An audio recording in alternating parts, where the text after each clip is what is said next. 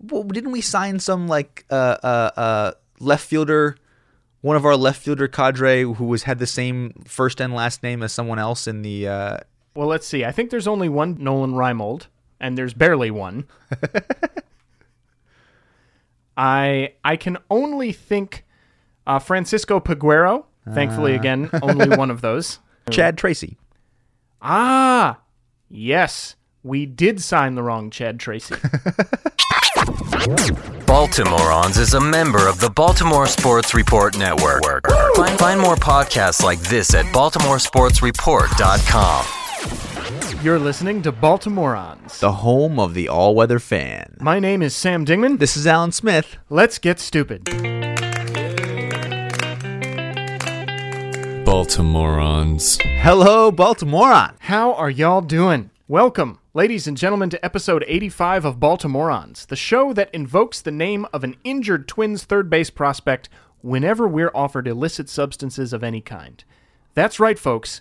We just say no. That said, in any case...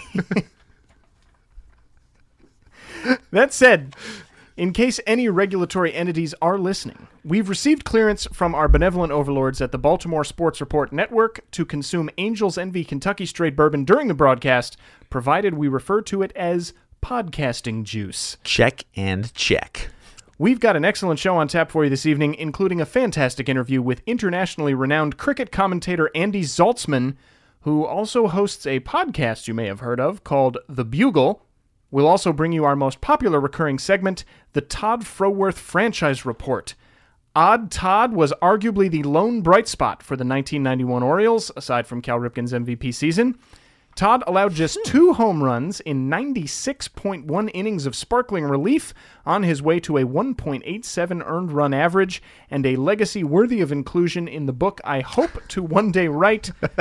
Side notes. The inexplicable ability of certain 30-something journeyman pitchers with otherwise pedestrian stuff to enjoy a year or two as dominant relief pitchers simply by learning how to pitch sidearm. Probably going to have to cut down on the post-colon title a bit to attract the eye of an agent.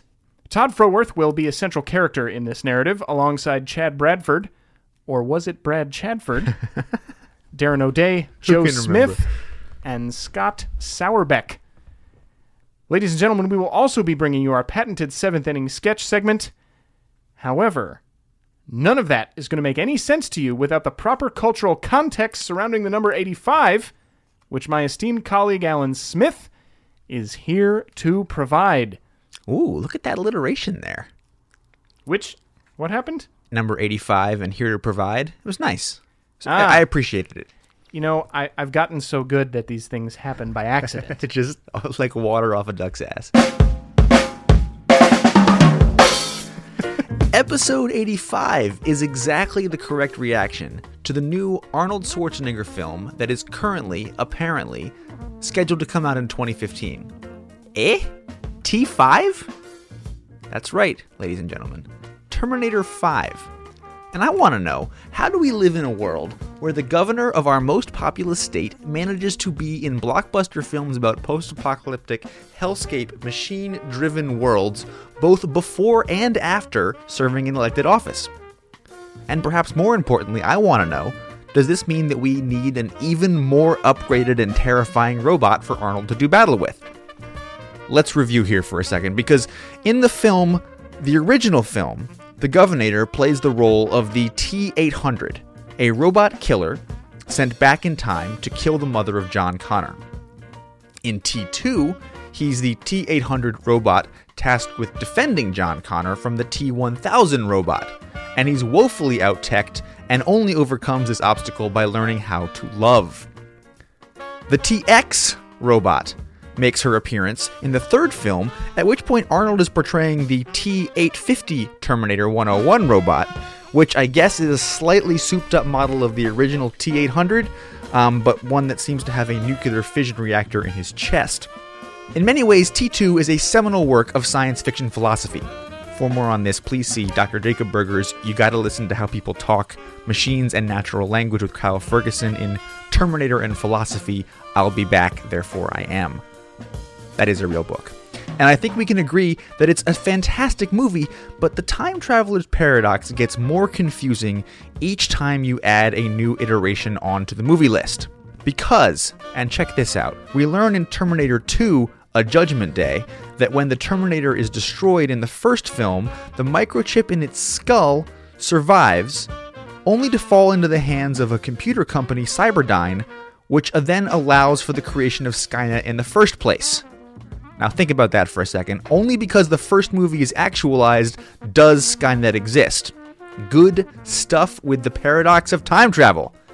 Is there a fate, or do we have the ability to be free agents? What's happening here? I think this means that Skynet, in a bid to not undo the thing that allows it to be created, can't send more robots back before the plotline of what happened in the second movie, right? Because if it did, it would jeopardize the very timeline that allows it to exist in the first place. However, the second movie ends with us all feeling that the rise of the machines has been averted and we're all okay, which means that Skynet sends something back in time and then cease to exist because we defeated it, which wouldn't that undo its ability to be sent back in time to begin with? Anyway, then we're on to film number 3, because this is where things get really confusing. Not only does Arnold tell us during the third film that the machine invasion is inevitable, but we're also introduced to the TX, which I mentioned before. She's hot, she's deadly, and she's still matched up against the T-800 model because apparently the human resistance can't get their shit together enough to send anything back in time except for the same old Arnold Schwarzenegger. This raises 3 key questions for me. 1. If we could develop the TX, why waste time with the T-1000? What were we doing in the second movie? 2. Why is Skynet foolish enough to send back a T-1000 when it knows all it's going to do is slow the inevitable machine apocalypse down? Because it's in the future, it knows this. And third, and probably the most important, can we change fate? Or do we just nudge it in one direction or the other by a few years? The question really raised by the third movie, and arguably the fourth movie, is do the plot of these fucking movies make any difference at all to the plot of these movies? Because you could argue that because they're all fated, what you've just watched means nothing at all. Okay, so now that I've completely confused everyone, I just want to know if traveling back in time to 2004 and kidnapping Johan Santana to take a few years off would mean that today's signing would become retroactively relevant because he wouldn't already have had 2 shoulder surgeries. And I would like to know if Terminator 5, starring Arnold's triumphant return to the silver screen in perhaps a reprisal of his most famous role ever, will answer the question once and for all by ironing out the metaphysical tricky widget bits of time travel theory. But I don't think they're going to answer the questions that we really want asked, Sam, because that's Hollywood. And more on Hollywood later in the program during this Oscar season. Now, you say that's gonna answer the questions we really want asked. Right. I've lost track of what those are. But I do know, Alan Smith, that only one podcast on a weekly basis asks the most trenchant questions. The trickiest widgets, if you will. Yes, the stickiest. Stickiest widgets. The stickiest, trickiest widgets. And that is this program. Right. On a segment that we call the Todd Froworth Franchise Report.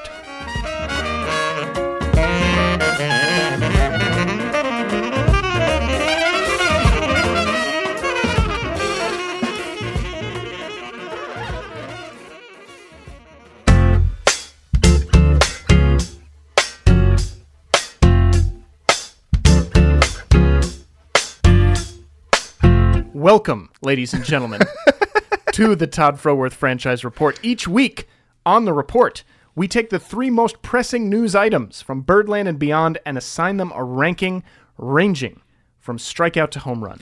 Item number 1 this week, I think we signed the wrong Santana, Sam. This is the second time this offseason where Dan Duquette went pounding after a free agent and then I think accidentally inked someone with the same last name instead. What's your ranking? When it comes to Johan Santana, and not Irvin Santana, right? I am going to disagree completely with you. Oh. And I am going to call the signing of Johan Santana a home run. Oh, wow. Now, It is a home run that bounces off the top of the wall Okay. into the stands and has to be reviewed by the umpires. Okay. Fair enough. Here is the contents of the review. But it got out. Well, here's the thing. Okay. While the umpires are deliberating, Okay. I'd like us to consider some facts. Here are some things I would like you to take note of about Johan Santana. Yep. He is only 34 years old. It feels like he's been around forever, but he's only 34. He has had 2 shoulder surgeries and a failed kidnapping attempt by a Terminator in 2004. Do you know what else he's had 2 of? What's that? Cy Young Awards. True. Now, here are some other relevant statistics. With the exception of the 2012 season, in every single season in which he has pitched more than 100 innings, he has never posted an earned run average above 3.33. Okay. He has never posted a whip above 1.22. That's a very good number. He has a career home runs allowed per 9 innings of exactly 1. Wow. And here's the thing. He's always been a changeup artist, That's true. not a flamethrower. Now, you could argue that if throwing a changeup off an 81-mile-an-hour fastball, which is what he was clocked at in his test throwing performance for the Orioles, we're in ephus territory there. But still, I don't think rip-snorting speed Right. is not the level that he needs to get back to. And now, here is another thing that I think is a very interesting comparison. Tom Glavine was recently, I think, justifiably elected to the Major League Baseball Hall of Fame. Okay. If we go by the wins against replacement statistic as calculated by baseballreference.com, Tom Glavine, who I think everybody would agree was elected to the Hall of Fame based on his career in an Atlanta Braves uniform, Okay. posted 58.7 wins against replacement as a Brave. Okay. Johan Santana, thus far in his career, has been worth 50.7 wins against replacement. And he's younger than Glavine was when he went to the Mets. Ah. My point is, the last several years have made it very easy to forget that for a long time, Johan Santana was a historically excellent pitcher That's true. of an ace caliber that we have never had in Baltimore since Jim Palmer. Yeah. And I'm not saying he's going to be that again, but for the risk that we're taking on, It's the a very low reward risk. that we may be getting does not have to be as good as he's been to still be an extremely good pitcher. All right. My concern, and the reason that I think the play may be reduced to a double upon review, Okay. is that he also adds to an increasingly troublesome tendency on the part of Dan Duquette to sign reclamation project players who have done horrendous things in real life.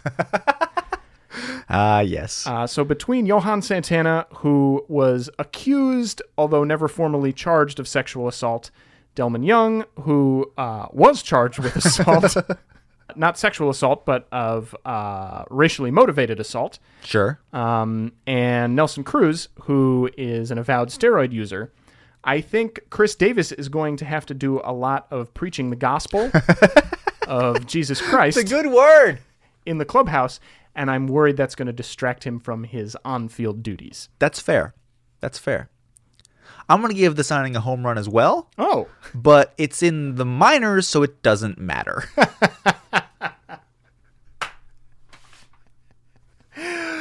item number 2 on the Todd Frohwith Franchise Report this evening concerns the coverage of Chris Davis's first spring training home run Praise Jesus. in this week's 9-2 exhibition loss to the Twins. I think it's fair to say that the bulk of both mainstream and independent media headlines about the game referenced the home run by Chris Davis as the main event of that game. Alan Smith, are you at all troubled by this? I'm not particularly troubled by this. Okay. I think this is a double that scores a bunch of other runs. Okay. Now, here's why it scores a bunch of other More runs. than 3? No, 3 runs. Scores 3-run double. Because it's Chris Davis helping out the rest of the team. Because I think that there are a lot of players who need to, they need to get their legs back underneath them. They need to do that outside of the limelight for a little while. I'm talking about Nick Markakis. I'm talking about Manny Machado, who needs to get back from his injury. I think Ryan Flaherty, whenever anyone looks at him for too long at a time, I think he gets terrified and maybe wets himself a little bit. I think Francisco Peguero was only recently informed that he's a baseball player.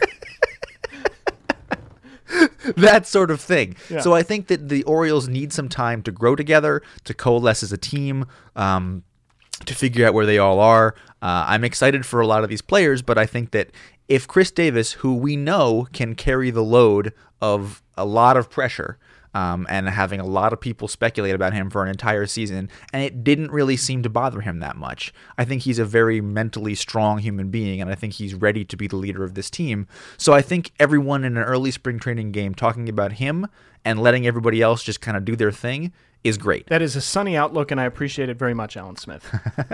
I am going to give this a swinging strikeout Oh, gosh. on a splitter in the dirt from none other than notably strikeout-averse pitcher Aaron Cook, Oh, wow. who you may recall posting a historically low strikeout rate for, I believe it was the 2009 Red Sox. My issue here is that every single piece of coverage that I have read about Chris Davis this year has been, is he going to hit 50 home runs again? Is he going to get to 54? He posted such amazing power numbers last year. Can he do it again? And that kind of pressure is exactly what derailed his career leading up to 2012. It was this fixation on his strength that caused him to press too much and think that that was the only kind of hitter that he was allowed to become. It wasn't until 2012 and the first part of 2013, when he was left alone, that he became the guy that we know that he can be. Sure. But I think that the difference between Chris Davis now and Chris Davis in 2011 is that he has a deeper faith in Buck Showalter, in the support system around him, and yes, in his personal savior.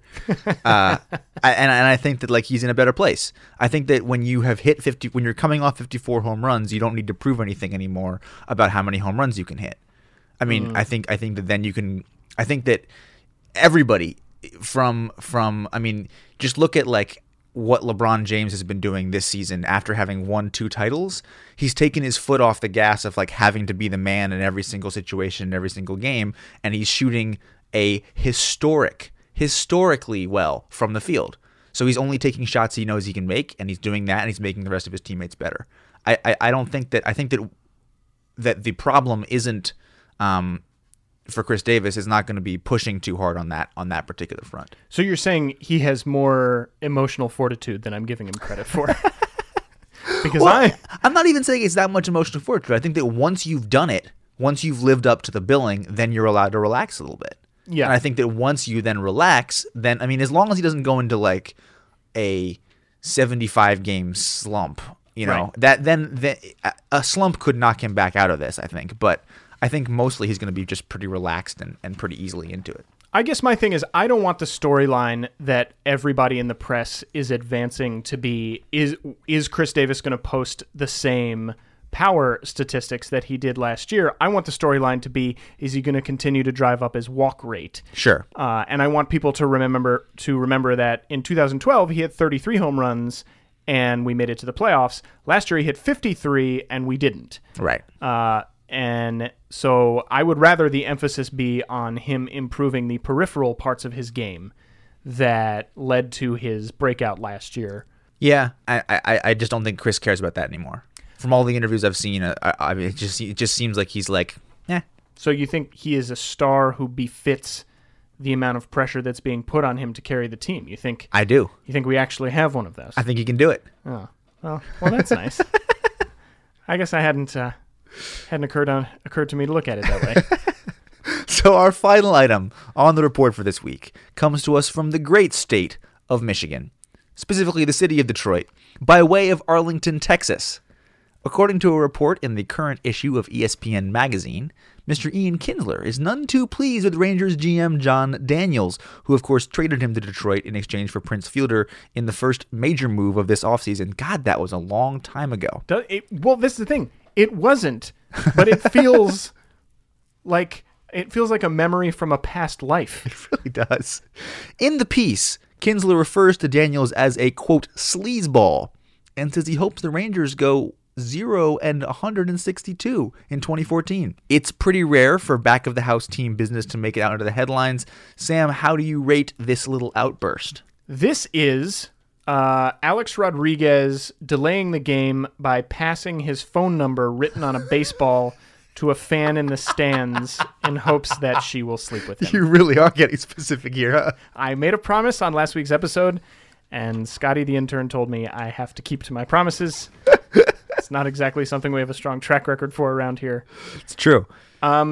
Basically, what I would like to point out in light of this incident is that this is exactly the kind of bullpucky that doesn't happen in Baltimore. This kind of thing doesn't happen. We don't have players who make themselves into an off-the-field distraction by and large. And that has been a hallmark of the team really for a long time, but particularly since the Showalter and Duquette era began. And I just want us to stop for a second and take a deep breath and be grateful for that. That for all of the concerns, the real concerns that we do have, are the young players really going to come into their own in the way that we need them to? Is Ubaldo Jimenez really back from his self-described nightmare of 2012? Does Nelson Cruz actually have anything left in his bat without the aid of performance-enhancing drugs? These are real questions. However, this kind of nonsense doesn't happen in Baltimore and hasn't for some time. You're pointing at me like I'm forgetting something. I want to point out that what you said in the first item this week is that the home run of signing Mr. Santana may be reduced to a double because we've added both him and Delman Young to the team. Well, okay. So, it may sound like logical inconsistency to you. No, I'm not. It's not logical inconsistency. Just knock on wood. Let's all take a moment to hope this trend continues despite the Delman Young thing. Well, that is honestly the reason that I brought up the off the field struggles of those three players somewhat jokingly, but I actually really do think there's something to it. That is by and large the type of conduct that we haven't seen on our team in a very long time. I think partially due to a fairly proactive cleaning of house by Peter Angelos in the wake of the Mitchell report and various people on the Orioles, that Miguel Tejadas and Rafael Palmeiros of the world. Yeah. And I think that the Orioles clubhouse takes this kind of thing very seriously. And if Delman Young makes the team, which hopefully he won't, and we won't have to worry about any of this, but the introduction of that kind of history, and the other thing is, these are just guys who've gotten caught, right? Who knows what other people have done, and Sure. It just hasn't come out in the press. But as far as we know, the Orioles as a group don't tend to fall into these high-paid athlete moral pitfalls. It's interesting. The space I hear about this a lot is in basketball. There are a couple franchises, the Spurs, the Celtics, who are like, they have a bunch of good veteran guys, and so the Celtics not anymore because they traded all the veteran guys. But for a long time, like the Celtics with KG and Paul Pierce, and the Spurs with the Duncan and Ginobili and Parker were places where you could bring in a couple of crazy people because the culture and the coach, in both cases, the coach was a really strong personality. That you could bring in a hothead who had trouble in other places because the culture was so strong and the veteran leadership was so strong and the support was so strong. And then it's interesting because over the years, a lot of hotheads have been brought into those teams. So you'd think that the sort of like the balance of power would shift at some point and it would be all crazy people. But no, it didn't seem to happen that way. And like there is something about the culture of a team that is set up that keeps those people kind of on the straight and narrow. So I think it's an interesting point, and I hope that continues. And you think we have that culture in place in such a way that it can counterbalance this kind of thing? I do. I think, but the combination of a few sort of like leaders who, if they're not veterans, are at least people who lead with who don't mind being leaders and seem to really embrace that role, and then Buck Showalter, who I think is a fantastic manager in that sphere, and then I think we have that culture. All right, and then I'm gonna give it a double because screw the Tigers and screw the Rangers. Whatever's happening over there, I'll just put on my Homer hat for a second. What's bad for them is good for us. Exactly. Okay, fair enough. Yeah. Fair enough. All right, well, that'll do it for this week's edition of the Todd Froworth Franchise Report. Stay tuned, ladies and gentlemen, for a conversation that we are really excited about. We are about to talk to Andy Zaltzman, co-host of The Bugle, about the intricacies of cricket, aircraft carriers, psychopathic dictators, and other Orioles-related topics right after this.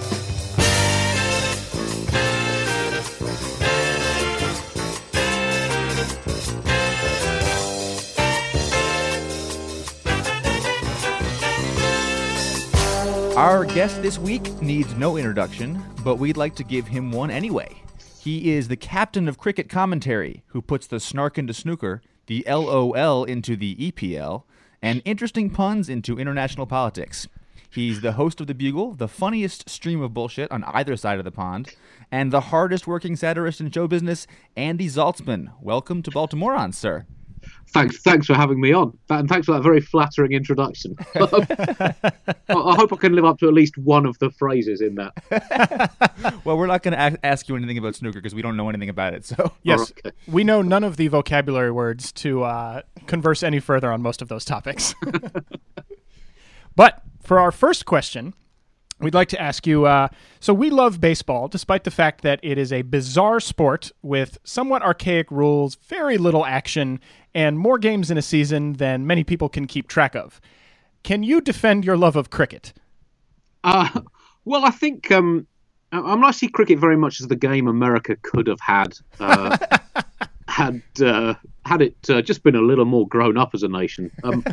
It was. It was quite popular in parts of the States in the late 19th century, and but you took the wrong choice. I do like baseball, but it's the number of games in a season that I slightly struggle with. 162 game season, lots of short games. Whereas cricket has, a test match in cricket is 5 days, and that is 6 to 7 hours play a day for 5 days. And I think baseball should really adopt that. Have 5 day baseball matches, maybe only a 30 match season as a result.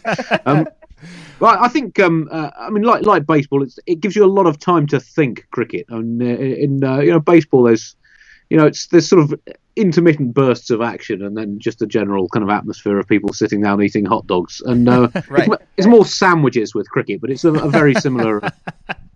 Similar style, I think. It's interesting, you mentioned that because you'd think that given the well-documented American passion for tailgating, we could really get into a 5-day event that was more food-centric. Yes, food is an absolutely critical part of cricket. And, partly because, if you're playing for 7 hours, you probably need a snack at some point. But right. How do people keep themselves hydrated on the field for 7-hour stints? In the old days, there were stories of fast bowlers it's going back sort of 70 or 80 years, but a fast bowler would finish a long stint of bowling and would summon a pint of beer onto the field. Wow. That's Babe Ruthian in some ways. Yeah, that's sadly gone from the game. I think it would certainly spice it up. But for the crowd, what you get in the big matches, and even in the smaller matches, because you're in the crowd for so long. A lot of people will start drinking at around about 10:30 in the morning, and play carries on until sort of 6:30. So From about 4 p.m. onwards, you've got about 10,000 people who have just got slowly sozzled, often sitting in the sunshine without hats on. And what you then have is an entire crowd suddenly regressing to the mental age of about 9 or 10 and becoming just incredibly collectively juvenile.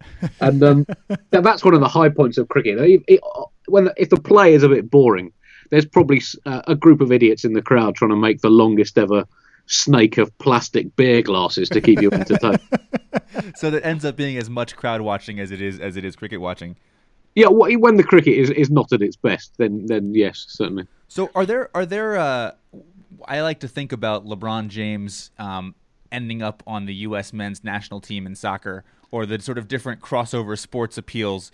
Is baseball skill set applicable? Should we get Derek Jeter when he retires from the Yankees to come suit up for a cricket team? Well, he's a bit old, isn't he? I mean, Yeah, that's true. how old is he? Is he nearly 40 or? Yeah, I believe he 39. will play at age 40 this year. Right. And that's, I mean, even for cricket, that's getting on. I mean, in the early days of cricket, players would go on until well into their 50s. And even in England had a few international players who were over 50 still playing for England. But those days are long gone. 40s it still occasionally happens, but pretty rarely. I think Jeter's certainly one of the players who could have made it as a cricketer. Nice mover in the field. You know, there's certain skill. You know, it's hitting a ball with a stick, essentially. So there's certain transfer skills. But it's the nature of the swing is completely different. I had a go in a hitting cage last time I was in the States, and in cricket you're taught to hit with the bat vertical, and so trying to hit with a baseball bat goes against everything that you feel almost unpatriotic taking these kind of heaves at the ball. So I thought you were going to say that you had to go in a batting cage here and were drafted by the Baltimore Orioles, because it was that desperate for a little while for us. right, well, they did get in contact, but the money wasn't right. So I thought, More money in the podcasting game, eh? that's right, huge money, multi-millions. As we can attest to as well. Yeah. So if, as you've stated on the Bugle, hitting dingers off an aircraft carrier to people driving jet skis is the epitome of essentially all things America, what would you say is the equivalent British metaphor? Well, I mean, it is definitely hard to beat that for most American.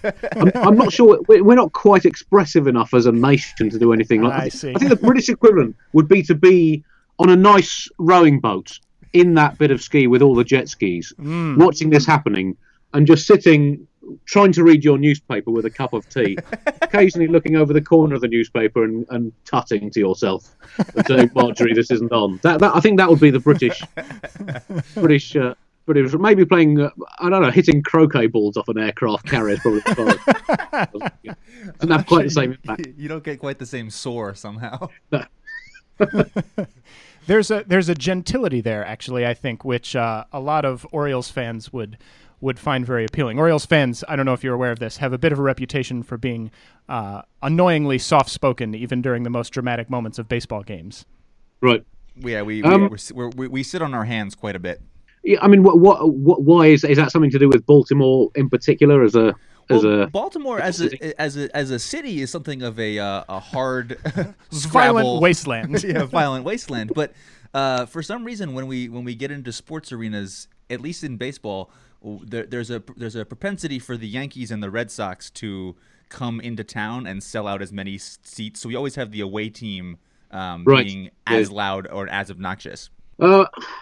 Yeah, I mean that's obviously a bit of an issue. I mean, I don't know much about Baltimore. I'll be honest, but Have you watched The Wire? I've seen bits of The Wire, so I just assume it's all like that. That So it makes could be you that people as go to- qualified as we are to host to be on a Baltimore Orioles podcast. I suppose maybe going to see the baseball is an escape from that drug-fueled reality, and people just like to relax and maybe not get too vocal. Yeah, it makes sense. Makes sense. All right, so Sam here loves the Orioles as his one true romance in sports, but I think I'm a little bit more like you, Andy, in the sense that I think pretty much any sport at any time is good.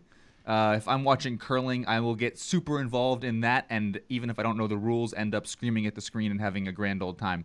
So what draws you to sport as an idea? And you seem to have dedicated a lot of your life outside of comedy and sometimes crossover with comedy to obscure sport. What do you like about it? Well, I guess sport is. If you're not much of a fan of reality, then sport really saves the day. So I guess it's an escape from the harsh realities of reality, and but basically it helps extend your childhood to an almost infinite degree. And I've been sort of obsessed with sports since I was about 6 years old, and I don't know what I would have done with my brain had I not wasted so much of it on sport. I mean, I could have done something very good. Or I could have become a crazed despot. Who knows? But I think actually maybe some despots just aren't. If they were obsessed with sports statistics, then if Gaddafi had got really into baseball stats as a kid, he probably wouldn't have done nearly as much damage as he did. But I think it is that escape, that escapism, and it's live drama. So as you say, even with curling, and we get shown a lot of curling here in Britain because we once won a medal in it, and so we get very involved. And it's basically crushingly tedious. But even so, there's a drama to it. You don't know quite what's going to happen. It's about the only thing in the world now that doesn't get. You can't leak it before it happens. Everything else gets leaked. You know what's going to happen in TV shows. You know what's going to happen in films. You know who's going to sing what song where and whatever. But sport, you don't know. And it's one of the few things left. Even wars get leaked. I'm pretty sure Ukraine is it's basically being a leaked war. Essentially, that's what's happening over there at the moment. Yeah. So it's I guess that unpredictability, that live drama, and just that escape from having to think about things of genuine importance. But then you spend the rest of your time thinking about things that are genuinely important, at least to satirize them. Yeah. Not all of the rest of my time. But, okay, fair. Yeah, I guess as doing kind of political comedy, there reaches a stage when you just can't face any more news without wanting to smash your television to pieces. So so then you're just watching a nice sedate couple of hours or 5 days of cricket is quite a good way to diffuse the tension. So that's interesting, because I'm not hearing you say what I think is true for a lot of other people, which is that there's an aspirational component to watching sport. You see people achieving feats of kind of cathartic physical excellence. Maybe not so much in curling or cricket, but or baseball, but in general, there's a component to which you kind of want to identify with what they're able to do. But it sounds like for you, it's more of an intellectual curiosity. Yeah, I think it works in a number of levels, and certainly seeing people do amazing things is one of the joys of sport. I saw a lot of the Olympics in London. I saw Usain Bolt and David Rudisha breaking the 800 meters world record. Was one of the most amazing things that you could see in sport, particularly because it was incredible. Because the crowd didn't have any kind of particular attachment to any of the to Rudisha. He was a Kenyan, obviously high profile athlete, but he ran this amazing race where he just went two laps from the front and smashed his own world record, and the whole stadium just went absolutely nuts. And then about a minute later, this guy in the row behind me came back to his seat carrying one bottle of water and one bottle of Coke, and said to his girlfriend, "I chose a bad time to go and get these." Didn't I? Oh, no. But that it's very hard. That's another reason that we love sport. There's nothing else that could create that 80,000 people going absolutely nuts for a man they have absolutely no vested interest in. Yeah, basically, there's a number of ways that sport is better than life, I think. Mm-hmm.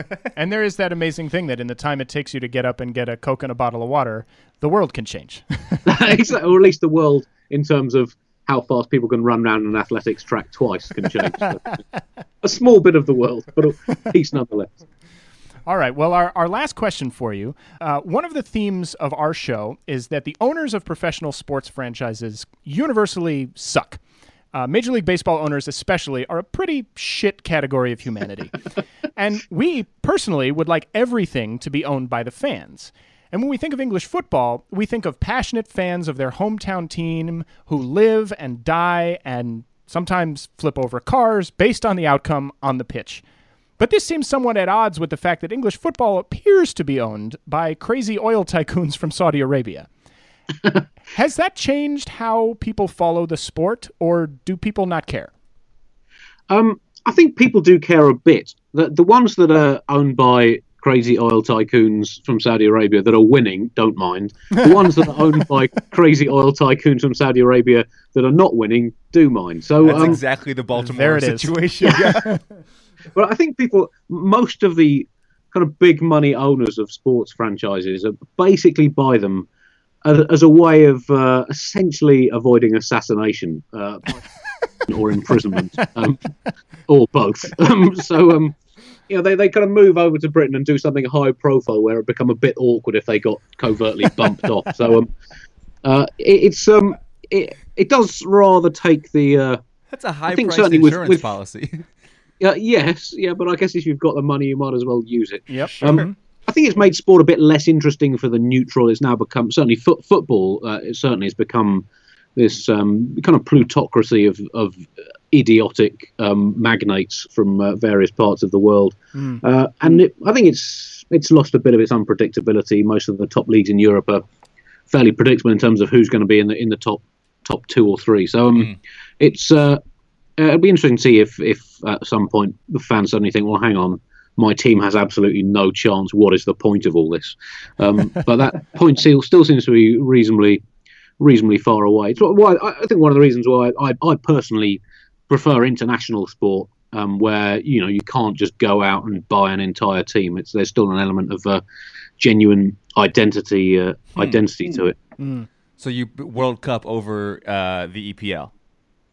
Yeah, I'm not that fussed about the EPL. I sort of watch I used to really love it, but I tend to watch the highlights now. But the World Cup I love, even though the football is often really awful there. But teams get very defensive, and FIFA usually do something like spring a ball on the players that it's completely impossible to play football with. Yeah. So but still, it's it's the football that matters the most. So it has that. Or put it in Qatar, where it's going to be 7,000 degrees on the field. Yes. Oh yeah. Well, that will give it an added dimension of seeing how many players just keel over in a state of near death. Which is, if FIFA. This is I guess another thing with looking on the positive side of the owners of sports franchises and people in sports politics at top-level sports administration. Most of them, you look at them and you think, the world should be thankful that you did not go into politics. Because most of these people, if they got into politics, they would probably either be driving around in tanks looking at 60-metre high portraits of themselves, or they would be sitting in The Hague in the International Criminal Court saying, no, I didn't, and refusing to acknowledge the legitimacy of the court. So we should probably be thankful that they've stuck to sports rather than anything actually important. Well, Andy, thank you so much for taking the time to speak with us today. Pleasure. As I said at the beginning of the show, Andy Zaltzman is the host of The Bugle. He is the reason that I, as a red-haired, lapsed Jew, feel as though I can make something of my life in the world. It's great to be an inspiration. Are the Orioles ever going to come and play a baseball game in London? Because we've had the NFL, we've had the basketball. If anyone was going to pick a team to come play and export the game of baseball, it's probably not going to be your Baltimore Orioles. Well, they keep sending useless football teams over to play the games. That's true. They've been truly bad. Yeah. Maybe we have a shot. Yeah. Well, you'd be welcome anything. They can come and play on Streatham Common, near where I live in South London. I'm sure we get a crowd. Even then, I feel like most of the people would be there for the Andy Zaltzman factor and not the Baltimore Orioles factor. I can barely leave the house these days. All right, sir. Well, thank you again for joining us. And good luck for the season.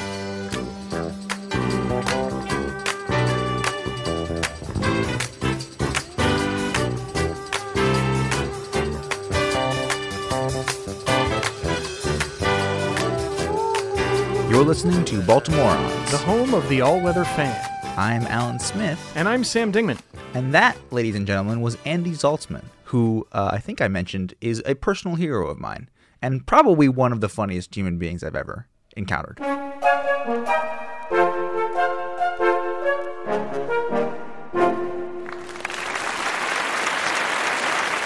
Ladies and gentlemen, as America is all too painfully aware, it is currently award season. Yes, it is that time of year when a deeply insular community with a disproportionate effect on the socio-cultural currents of a nation, and indeed the world, turns even further inward to gaze at its own navel and to pluck out shimmering bits of lint which may artificially extend its already exaggerated influence. Yes, that's right. It's the end of the Major League Baseball offseason, and we're here to pay tribute to some of the best dishes to come off of a rapidly cooling stove.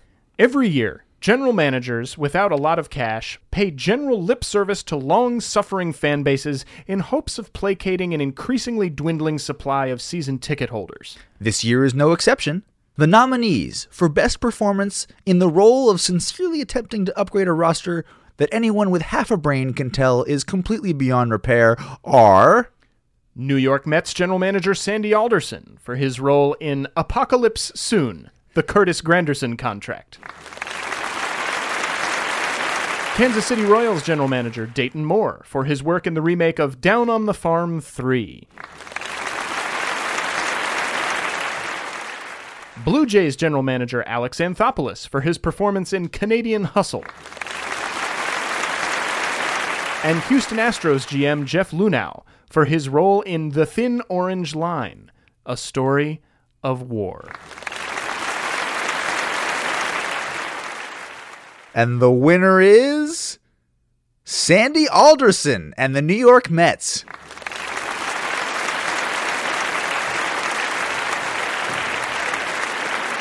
Now, Sandy is unfortunately not here to accept the award this evening because he's just received word that Bartolo Colon was found floating face down in a kiddie pool filled with deer antler serum. But here to accept the award on his behalf is David Wright. Obviously, we're not playing all that well, and there's some secret behind that. But we just have to find a way to stick together, really, and work our way through this. It is a tough period for us. It's a tough stretch, but to be able to come together as a team and really go out there and play team baseball, I think is important, and the way that we're going to kind of ride this thing out. Moving words from the captain of the New York Mets. Our next award this evening celebrates the financial splendor of this great game, which so accurately reflects the values of those who sign the checks every year. The nominees in the category of most horrific amount of money committed to an aging core of washed-up former superstars whose bloated contracts swing albatross-like about the necks of their fan bases are Brian Cashman of the New York Yankees in The Wolf of Wall Street, which grossed, and we mean grossed in the sense of gross, $195.5 million. The Los Angeles Angels of Anaheim general manager Jerry Dipoto for the Sluggers Buyers Club. Jerry's team, of course, paid out more than the payroll of the entire Houston Astros on last year's salaries to Albert Pujols and Josh Hamilton alone. And Los Angeles Dodgers general manager Ned Colletti for Magic, the Gathering of All Stars. And the winner is no one. No one wins. And for our final category tonight, we're proud to present the Lifetime Achievement Award, which is bestowed yearly upon a Major League Baseball owner who has demonstrated a particularly remarkable commitment to betraying the trust of the community he purports to serve. You know him from his work in the tragic thriller Montreal Confidential, the epic story of his quixotic pursuit of high-priced free agents, Sheffield of Dreams, and this year's biopic about his life, 12 Years a Knave. Please welcome Jeffrey Loria.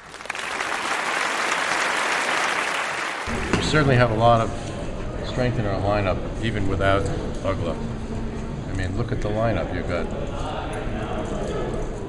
Infante and Coghlan and Morrison, Gabby, Sanchez, the catcher, whoever that might be. Inspiring words from an inspiring man.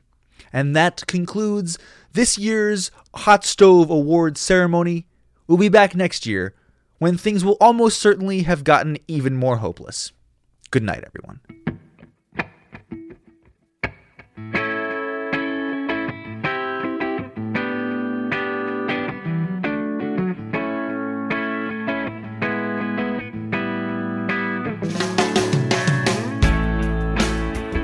All right, ladies and gentlemen, we are just about out of time here on episode 85 of Baltimoreans, but before we go, Alan Smith has a public service announcement for those of you living in the Baltimore area. A very important public service announcement. We want y'all to go hang out with one of our very near and dear Sister Wife podcasts. Section 336 has existed for exactly 1 year, and it was a year ago this next week when they fired up the old podcast machine for the first trip down Orioles Lane. And they're celebrating by holding a live event. It's going to be at Mother's Peninsula Grill Details are all over section336.com, but we just want to let you know that this live show with special guests, special segments, special videos, and a special Bert's Storytime, my personal favorite segment on Section 336, will be live at Mother's Peninsula Grill. It's going to be Sunday, March 16th. Sadly, Sam and I, again, not sadly, because we're going to be in spring training and it's going to be awesome, but Sam and I are not going to be able to make it, but you should, unless you too will also be at a spring training game, in which case you should tell us you'll be at a spring training game and we'll hang out. So we can see your face. But in all seriousness, the Baltimore Sports Report Network, which is awesome, exists because of the joint efforts of Josh Soroka and Zach Wilt. Zach is the proprietor of BaltimoreSportsReport.com, and he and Josh put in all the legwork to get the network off the ground. So if you enjoy the stuff that you're getting from the network every week, please go support Josh and the Section 336 podcast and tell them that the Baltimoreans sent you. It won't get you anything, but... Ladies and gentlemen, last week we asked you to tweet us your thoughts on who should be the Orioles closer in 2014, and while we were hoping for a lively debate on this topic, it turns out you all think it should be Darren O'Day. That's fine. So this week, for the question of the week, we're going to make things a little harder via a tweet to us at BMorons, or an email to baltimoronspodcast@gmail.com, or a voicemail to 909-RIB-WARS. Let us know which number you think will be the highest. Ryan Flaherty's home run total, Jemiah Weeks' stolen base total, or the number of games played by Nolan Reimold. The winner will get a box of Kleenex to mop up the tears. Ladies and gentlemen, our program is written and produced by Alan Smith and Sam Dingman, with music by Marshall York, James Carter, Town Hall, Weather Report, Fish, and the Black Crows. Our website is bmorons.com, and our iTunes is anxiously awaiting your review. What do you call Henry Urrutia when he is a mythical African destination from the mists of prehistory? That would be Henry Timbuktu Rudia, and I eagerly invite him to travel there. Good night. Just come out and say it. Can't spit the words out of your mouth. It needs no explaining. 'Cause we both felt it go south. So just stop kicking my heart around. For the last time, stop kicking my heart around. Baltimoreans is a member of the Baltimore Sports Report Network. Find more podcasts like this at BaltimoreSportsReport.com.